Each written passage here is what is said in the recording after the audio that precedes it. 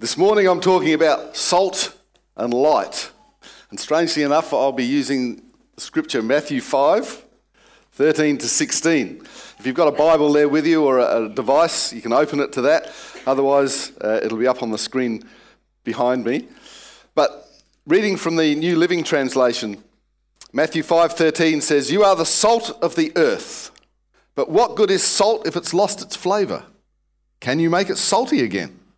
It will be thrown out and trampled underfoot as worthless.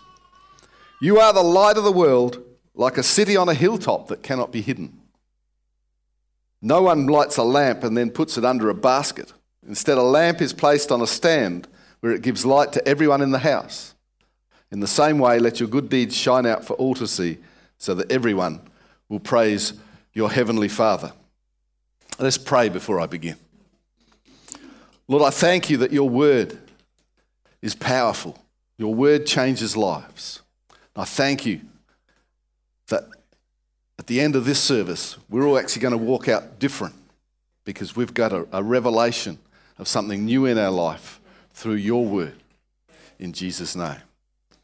Amen.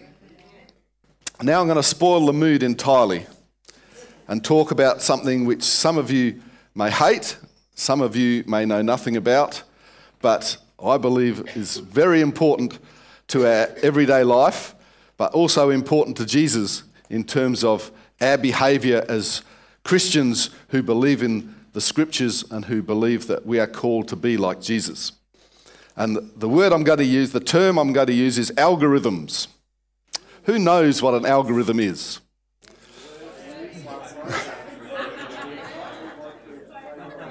Could I not have my notes steal my punchlines, please? Who had no idea that that was what an algorithm was? Who cares even less? Now, of course, there are two definitions, one of which is slightly tongue-in-cheek. It's a joke to say it's a step-by-step. No, it's a joke to say it's a word used by programmers when they don't want to explain what they've done, although I have met such people. But it is basically a step-by-step procedure for solving a problem. And I've given you a simple one, which is actually biblical. This is an algorithm for Philippians 4, chapter 6. We can have the next one now. Okay, Philippians 4:6 says, of course, don't worry about anything, but pray about everything. So you've got data to start with. Your data is there's a problem. So you have a decision to make. Is it your problem? If it's not your problem, then you don't worry about it. If it is your problem, you go to the next step, which is, can you do something about it? If you can't, don't worry about it, because worrying isn't going to help the problem, so forget it. If you can do something about it, you don't have to worry, because you can do something about it. So the ultimate end of the exercise is, don't worry. Just pray about everything, although I didn't put that on the slide. So that's actually a simple algorithm. Now, the interesting thing about algorithms is that they're used ever increasingly to make decisions about the lives of people all over the world. Companies build and market algorithms and talk about how objective they are, claiming they remove human error and bias from complex decision-making. Now, hopefully you can already see a problem in that, because the word decision-making, they're relying on things like that to actually make decisions for our life. And so they claim that there's no human error and there's no bias when they make these things. But I want to show you how the design of an algorithm actually reflect the choices of its human designer, whether we want it to or not. Let's say I've developed a simple algorithm for cooking in the kitchen. And so imagine I'm cooking. Imagine hard. You rude people. And so I go to my kitchen pantry and I open it, and in there I have my data, my ingredients. And so I can select from those ingredients the items to make a meal.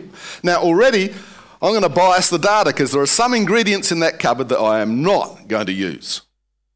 And so I select the ones I want. And so I've actually selected my data. So I'm imposing my agenda. And the next thing, of course, is that I'm actually defining what success is. I'm in charge of success. What do I feel a success of me preparing a meal is? Well, I can tell you one is that there's probably more meat than vegetables. in this meal.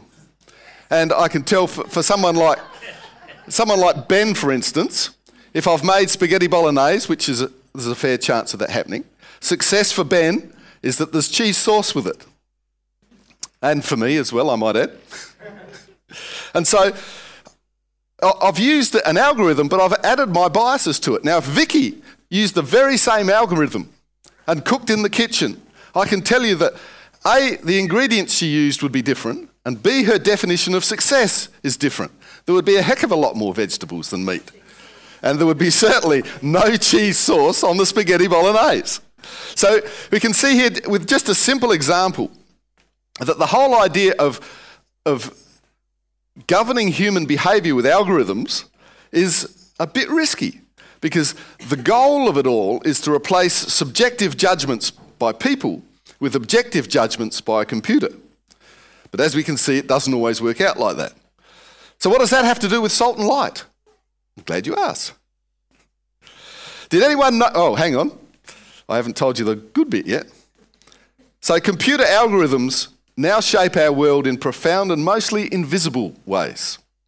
They predict things like if we'll be valuable customers, whether or not we're likely to repay a loan.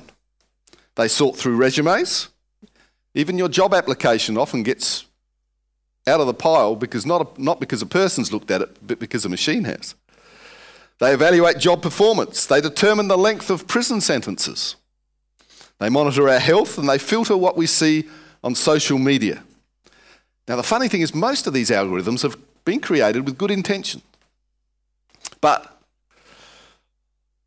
the salt and light part of it comes particularly on that last item. Did you notice that the last item I mentioned was the fact that algorithms sort what we see on social media?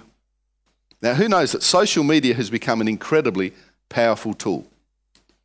And we're talking about, let's make up a fictitious one. Let's call it Facebook. Or Twitter, perhaps. Instagram. I'm sure nobody's ever thought of these names. And so let's say that what happens is that what people see on social media is actually filtered by a machine designed by the people at Facebook. And strangely enough, Jesus had the same problem in his time. The social media might have been different, but while he was teaching his disciples about salt and light during his Sermon on the Mount, he actually had specific social problems in mind that actually needed his disciples to draw from one side light and the other side salt and actually bring them together. Notice he doesn't say you're light or salt. He says you're light and salt. Let me give you a modern day example. Facebook has what's called an optimizer algorithm, which tracks your social media usage, your friends, and a number of other factors, and puts them into a program that puts on your news feed the things it thinks you want to see. And you think, well, that's convenient. Very good. But you need to ask yourself, what is Facebook's interest in providing you with this convenience? Are they interested in educating you? Are they interested in the truth of the news that you see?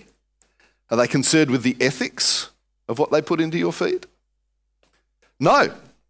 Facebook put an algorithm in your feed for one reason and one reason only, and that is profit.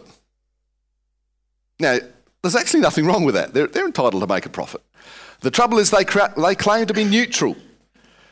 But I've just shown you with my kitchen algorithm, there's no such thing as neutral. Bias is intrinsically built into algorithms, despite people's best intentions. And this can lead to quite serious consequences, because Facebook, for instance, is so popular that a small change in what you see on Facebook can affect millions of people. And it's got into politics. Now, of course, it would never happen in this country, but I'll use the United States as a great example. And who knows, they've recently had an election where Hillary Clinton and Donald Trump were the front runners for the presidency. And it was a civil affair and quite well managed. But during the campaign, there was a story which alleged that Hillary Clinton was selling guns to ISIS. And there was another story that Pope Francis had actually endorsed Donald Trump's presidential campaign. And both of these stories went viral on social media. And they polarised public opinion against Hillary Clinton and against Donald Trump. The interesting thing about these news items was that both of them were totally false. And so what happened was that a certain portion of the population got one of these posts and they didn't get the other one.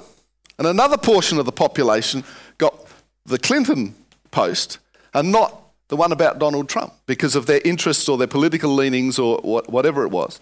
And then an even huger bunch of the population didn't get to see any of them. Now, if you were part of that, you're sort of thinking, well, thank goodness for that. I don't want rubbish in my newsfeed.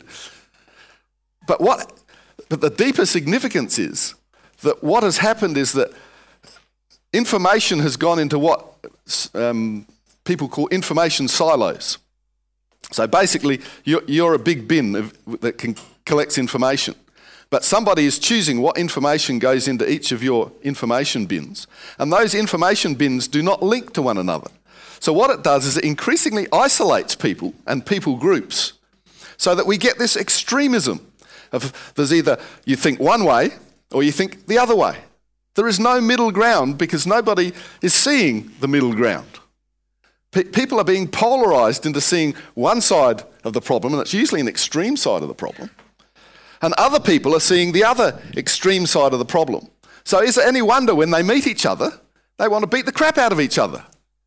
Because there is no connection that way. And don't get me wrong, I'm not a conspiracy theorist.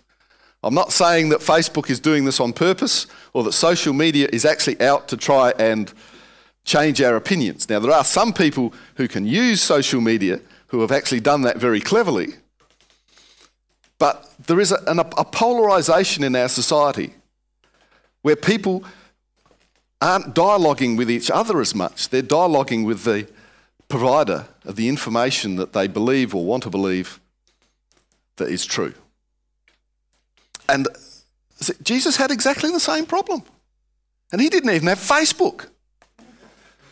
He had a group of Pharisees and Jewish religious leaders who had access to the whole truth of God's revelation in the Old Testament, but were feeding the people different versions of that truth. And people didn't get to see the whole truth. And so we get an example in the Gospel of John where a group of these religious people come to Jesus and they've just looked up on social media and discovered a case of adultery. And so they've posted a few pictures on Facebook and got a whole crowd together because the crowd is really interested in a couple of things. A, there's going to be a stoning. And so all their Facebook friends have come together and they've gone and they've bought their little bags of gravel and you haven't seen The Life of Brian. Okay. And the other thing is that they've recognised that with their social connections that this guy Jesus is going to be there, and he, in the past, has been making them look stupid. So here is a perfect way of getting him involved and making him look stupid. And so a crowd has gathered, and they have asked Jesus what he would do in the case of this woman who was caught in the act of adultery, according to what the law says. And does everybody know what Jesus said? He basically didn't answer the question, but said, okay, well, who of you's never sinned? You can throw the first stone. And they slowly went away. And in John chapter 8, verse 9, it says, when the accusers heard this, they slipped away one by one. Interestingly, beginning with the oldest, until only Jesus was left in the middle of the crowd with the woman. Then Jesus stood up again and said to the woman. Now it's interesting, you notice Jesus was alone with the woman in the middle of the crowd. I've often thought that when everybody went away, it was Jesus and the woman in the street alone, nobody around. But they were still being watched by the crowd. But there was a space around them so that they were alone together. And Jesus stood up again and said to the woman, where are your accusers? Didn't even one of them condemn you? No, Lord, she said. And Jesus said, neither do I. Go and sin no more. You see, Jesus doesn't take an extreme viewpoint, but he actually takes two extreme viewpoints and brings them together. First of all, he takes the viewpoint of grace. Because who knows that as a church, one of the biggest things we're called to extend to people is this thing called grace. Undeserved favour. Why do we give this to people? Because God has given it to us. We have undeserved favour. God has called us holy. We have accepted him as Lord and Saviour. He said, whatever your sins are, because you've taken on my name, you believe on my Son, the Lord Jesus Christ, you are holy. Sometimes we look around and we think, really? What sort of blinkers has God got on?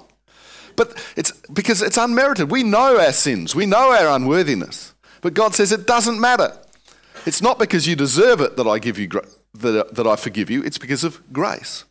And so Jesus stands here and he says to this woman, hey, you have my grace. If they don't accuse you, I do not accuse you. No strings attached, no buts, no ifs, no sort of conditions on it. It's grace, pure and simple. But in the next line, he acknowledges the fact that she is living in sin and that needs to change. Because he says, sin no more. Now notice he didn't say it the other way round. He didn't say, naughty, naughty, don't do it again. And if you don't do it again, I'll forgive you. I won't condemn you like the others either. He doesn't lay down the law and then say, if you're good, you can get in.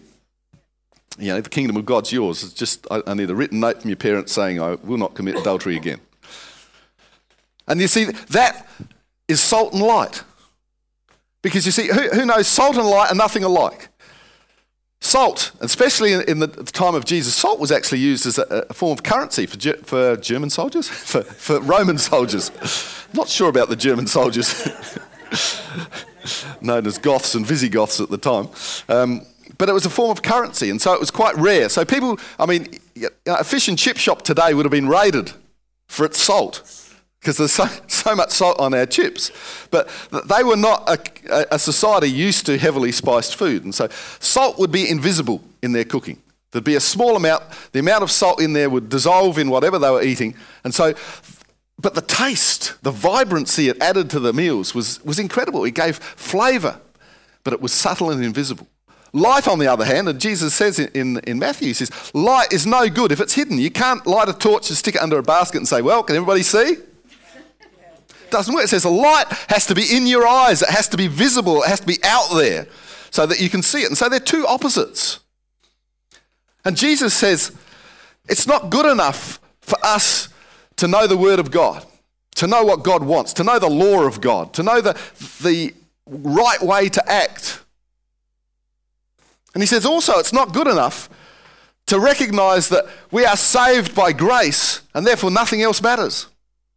You know, Paul says, everything is permissible, but not everything's good for you. And so we have this whole idea that we've got grace on one hand, we've got the law on the other hand. And there are people sitting here today who are thinking of that woman thinking, she knew what she was getting into.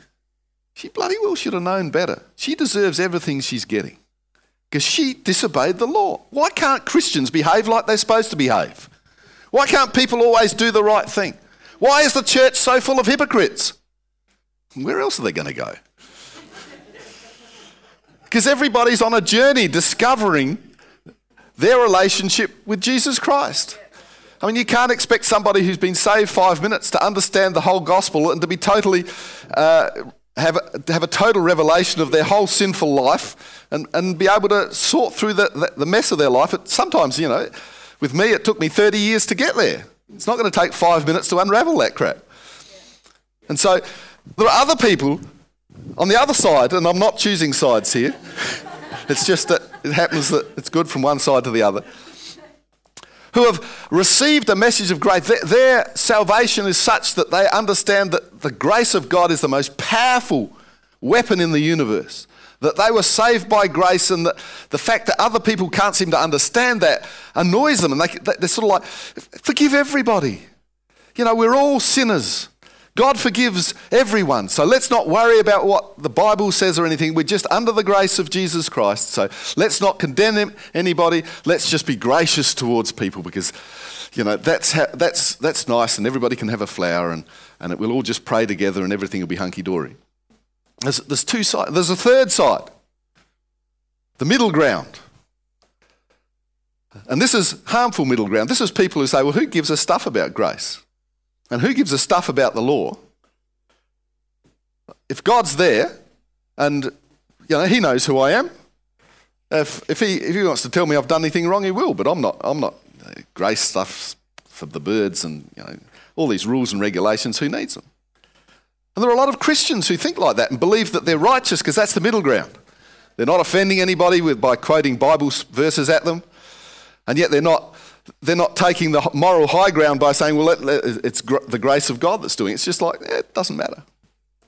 And yet in this very verse, God actually asks us to take the middle ground, but not by forgetting the right or the left, but by combining them. We are actually called, as Jesus did right here, to show unfathomable grace in people's lives, but also remind them that we have a God whose sacrifice for us burdens us with a way of behaving. And we are called to do that without removing grace. You thought being a Christian was easy, didn't you? So, you see, grace, salt and light is not a passive thing. To bring them together, because we're salt and light. Remember I said he didn't say we were salt or light. You can't pick one or the other. We have to be both. We have to bring flavour to people's lives, but we need to bring the light of God's vision, if you like, onto their lives as well. And so it's not a passive middle ground. It's not walking the middle ground because it's too hard on this side and it's too rough on this side, and let's just stick to the middle because then we don't have to make a decision. It's actually forcing the extreme left and the extreme right, and I'm not using those in a political way, but just ways of thinking, into the middle and forcing them to meet each other and communicate. That's what we're actually called to do. And that requires effort. We can't be passive Christians. We can't look at people and just leave them to their own devices. We're actually called to get into their lives and show them the light, provide them with salt, and guide them on that journey. It's actually a high calling that we've been brought to do. But the trouble is, if we rely on algorithms to run our life, they drag that apart. If we let the world dictate how we act, we're going to become salt or light. And the trouble is, a lot of the world sees us as one or the other right now, because they're getting information in little silos about particular issues, social, political, moral, family, all of those sort of things.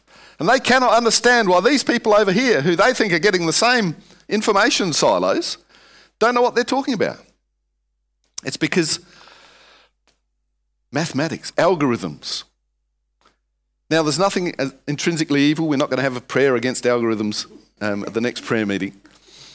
But I believe that we should be people who are aware of how the world is manipulating our social structure. It's not always bad, don't get me wrong. It can be very helpful. But it's a question of not blindly accepting what the world feeds us, but filtering it through the eyes of Christ. Filtering it in a way so that we can be salt and we can be light, because that's what we've been called to do. Can I ask you to stand and pray with me?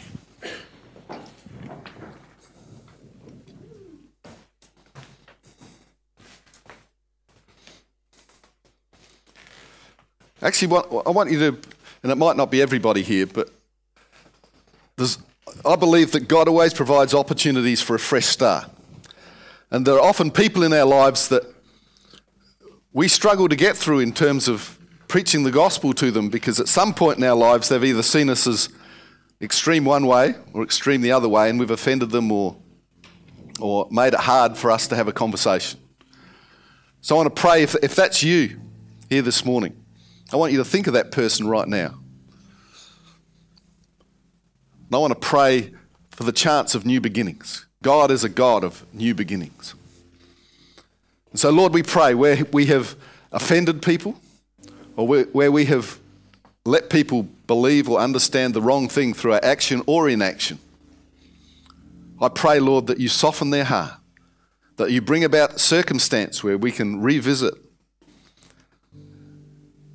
Jesus Christ with them, without offence, without making them back off, without making them feel condemned or convicted, but to actually show them the grace and mercy that we were shown. In Jesus' name. Also, just want to pray for a couple of people. Ansel. Is Anna there with you? Or is she? It's all right. You can take it for both of you.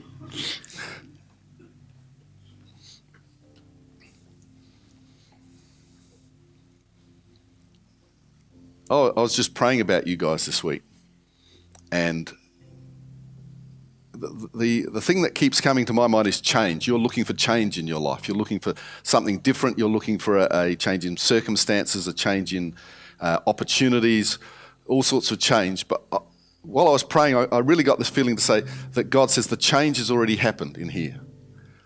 You need to go home, and in your prayer time, you need to start thanking God that change is already in your life. What you're looking for has already happened. It just hasn't manifested yet. The change is going to actually bring about revelation that you've never had before, and it's actually going to cause you to step out and do something you never have before. And that's not just, you can tell Anna the same thing, it's not just for you, that she's going to, and it's going to be something for God. I don't know what it is, God wouldn't reveal that, but he has got something planned for you that involves ministering to people, that involves speaking into people's lives and changing people. Because the change has already happened in you. It's happened in your heart. It's going to move to your head. You're going to get one of those light bulb revelations in a moment of prayer, in your own private prayer. And you're going to realise that the change that God has done in you is not just for you, but for other people as well. And you're going to minister in that. Lord, I thank you right now that you fill this great couple with your Holy Spirit. I give you thanks for their faithfulness. And I give you thanks for the revelation you're bringing into their life. Bless them, encourage them, feed them, love them, build them up, Lord. In Jesus' name. Natalie Skinner. Can I get you just to come out the front here?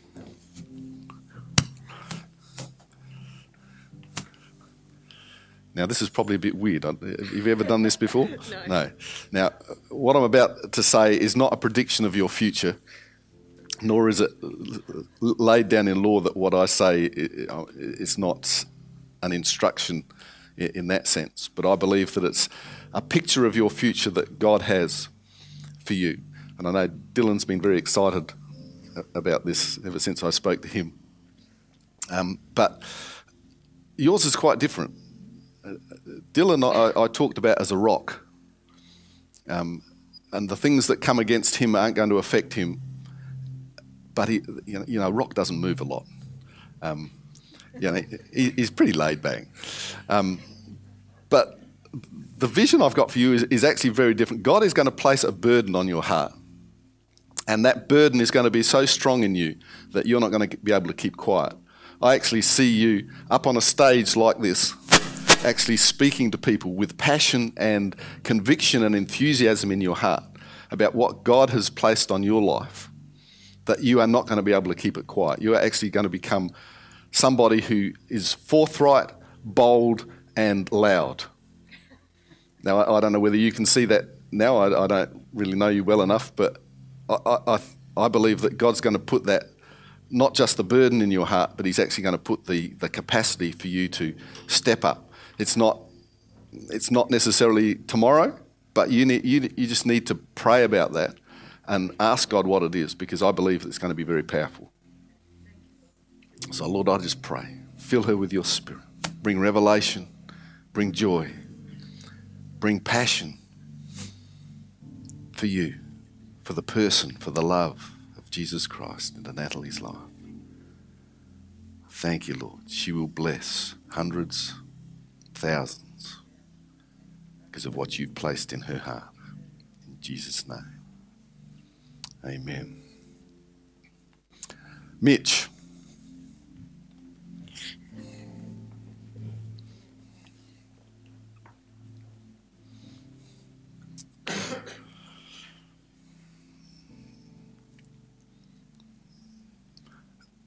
There's a strength inside of you, Mitch, that God has placed in you, inside there.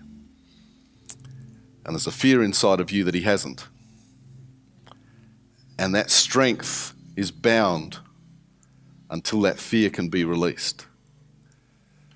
And the fear comes from the world. And I believe God's saying to you, you need to have a daily mantra. You need to say to yourself, he who is in me is greater than he who is in the world. I am made for better things than this world tells me. I have a bigger capacity than this world is letting me have at the moment. I have a larger heart, a bigger spirit. I am built for bigger things. And right now I speak to that strength. I say, Lord, build and grow that strength. Let it burst the chains binding it. Lord, your word is a two-edged sword. I believe that the word of God is the key for you, Mitch, to read his word, to find out how to use that strength, to find out how to unshackle that strength from the fear inside of you and banish it for good.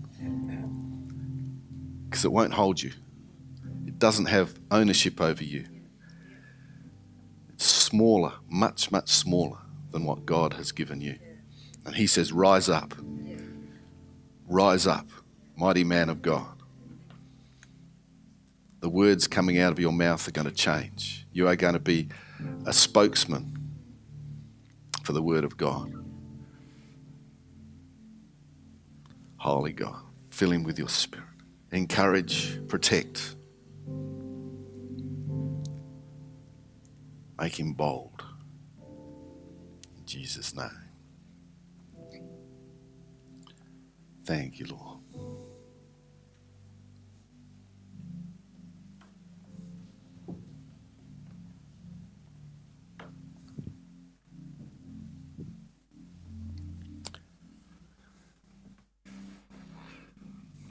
The interesting thing about salt and light, it's a bit like one of those paradoxes that people talk about. It's very hard to have one and the other in the same room. But that's actually what we're called to do. But we can't do it on our own. It is actually impossible to do without the power of Jesus Christ. And so I believe that if we want to do that, if we want to be a voice in the wilderness, a voice of reason in times of unrest, then we need to make sure that we've got Jesus before we start trying to do any of that. And so if you're here this morning, if you've never invited Jesus into your heart, you've never proclaimed him as your Lord and Saviour, you've never said, I need your strength so that my life can be complete. Or if you've done that but you realise that you've let that relationship go, I want to give you an opportunity this morning to take on or renew that relationship. The first step in doing that is just to make a declaration that you are prepared to put Jesus first, that he is your Lord and Saviour, and that you're prepared to turn your life around and follow him. And if you're prepared to take this step this morning, I'd love to pray with you and help you take that. So can I ask everybody here just to close their eyes for a moment? And if that's you, you've never given your heart to Jesus, or you've given it in the past, but you know that you've wandered from that relationship, I'd love to pray a prayer with you. If you put your hand up right now so that I can see it, while nobody's looking around, we can pray together to invite Jesus into your life, to take a new road in life.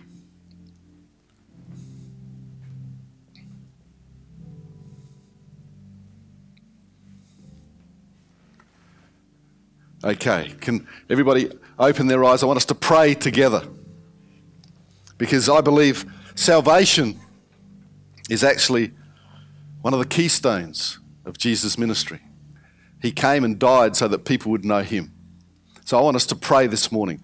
I want us to pray for the friends you have that don't know Jesus. I want us to pray for the people at work that you're talking to or encouraging in their faith, so that we can actually help them along that road to knowing Jesus.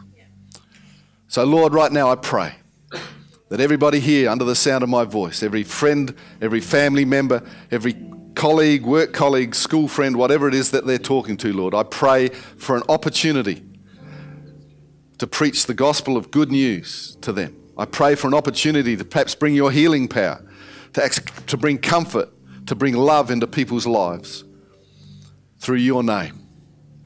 And Lord, I pray that people will be moved towards you, that they will make a decision to put you number one in their lives.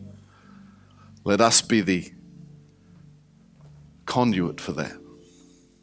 In Jesus' name, amen.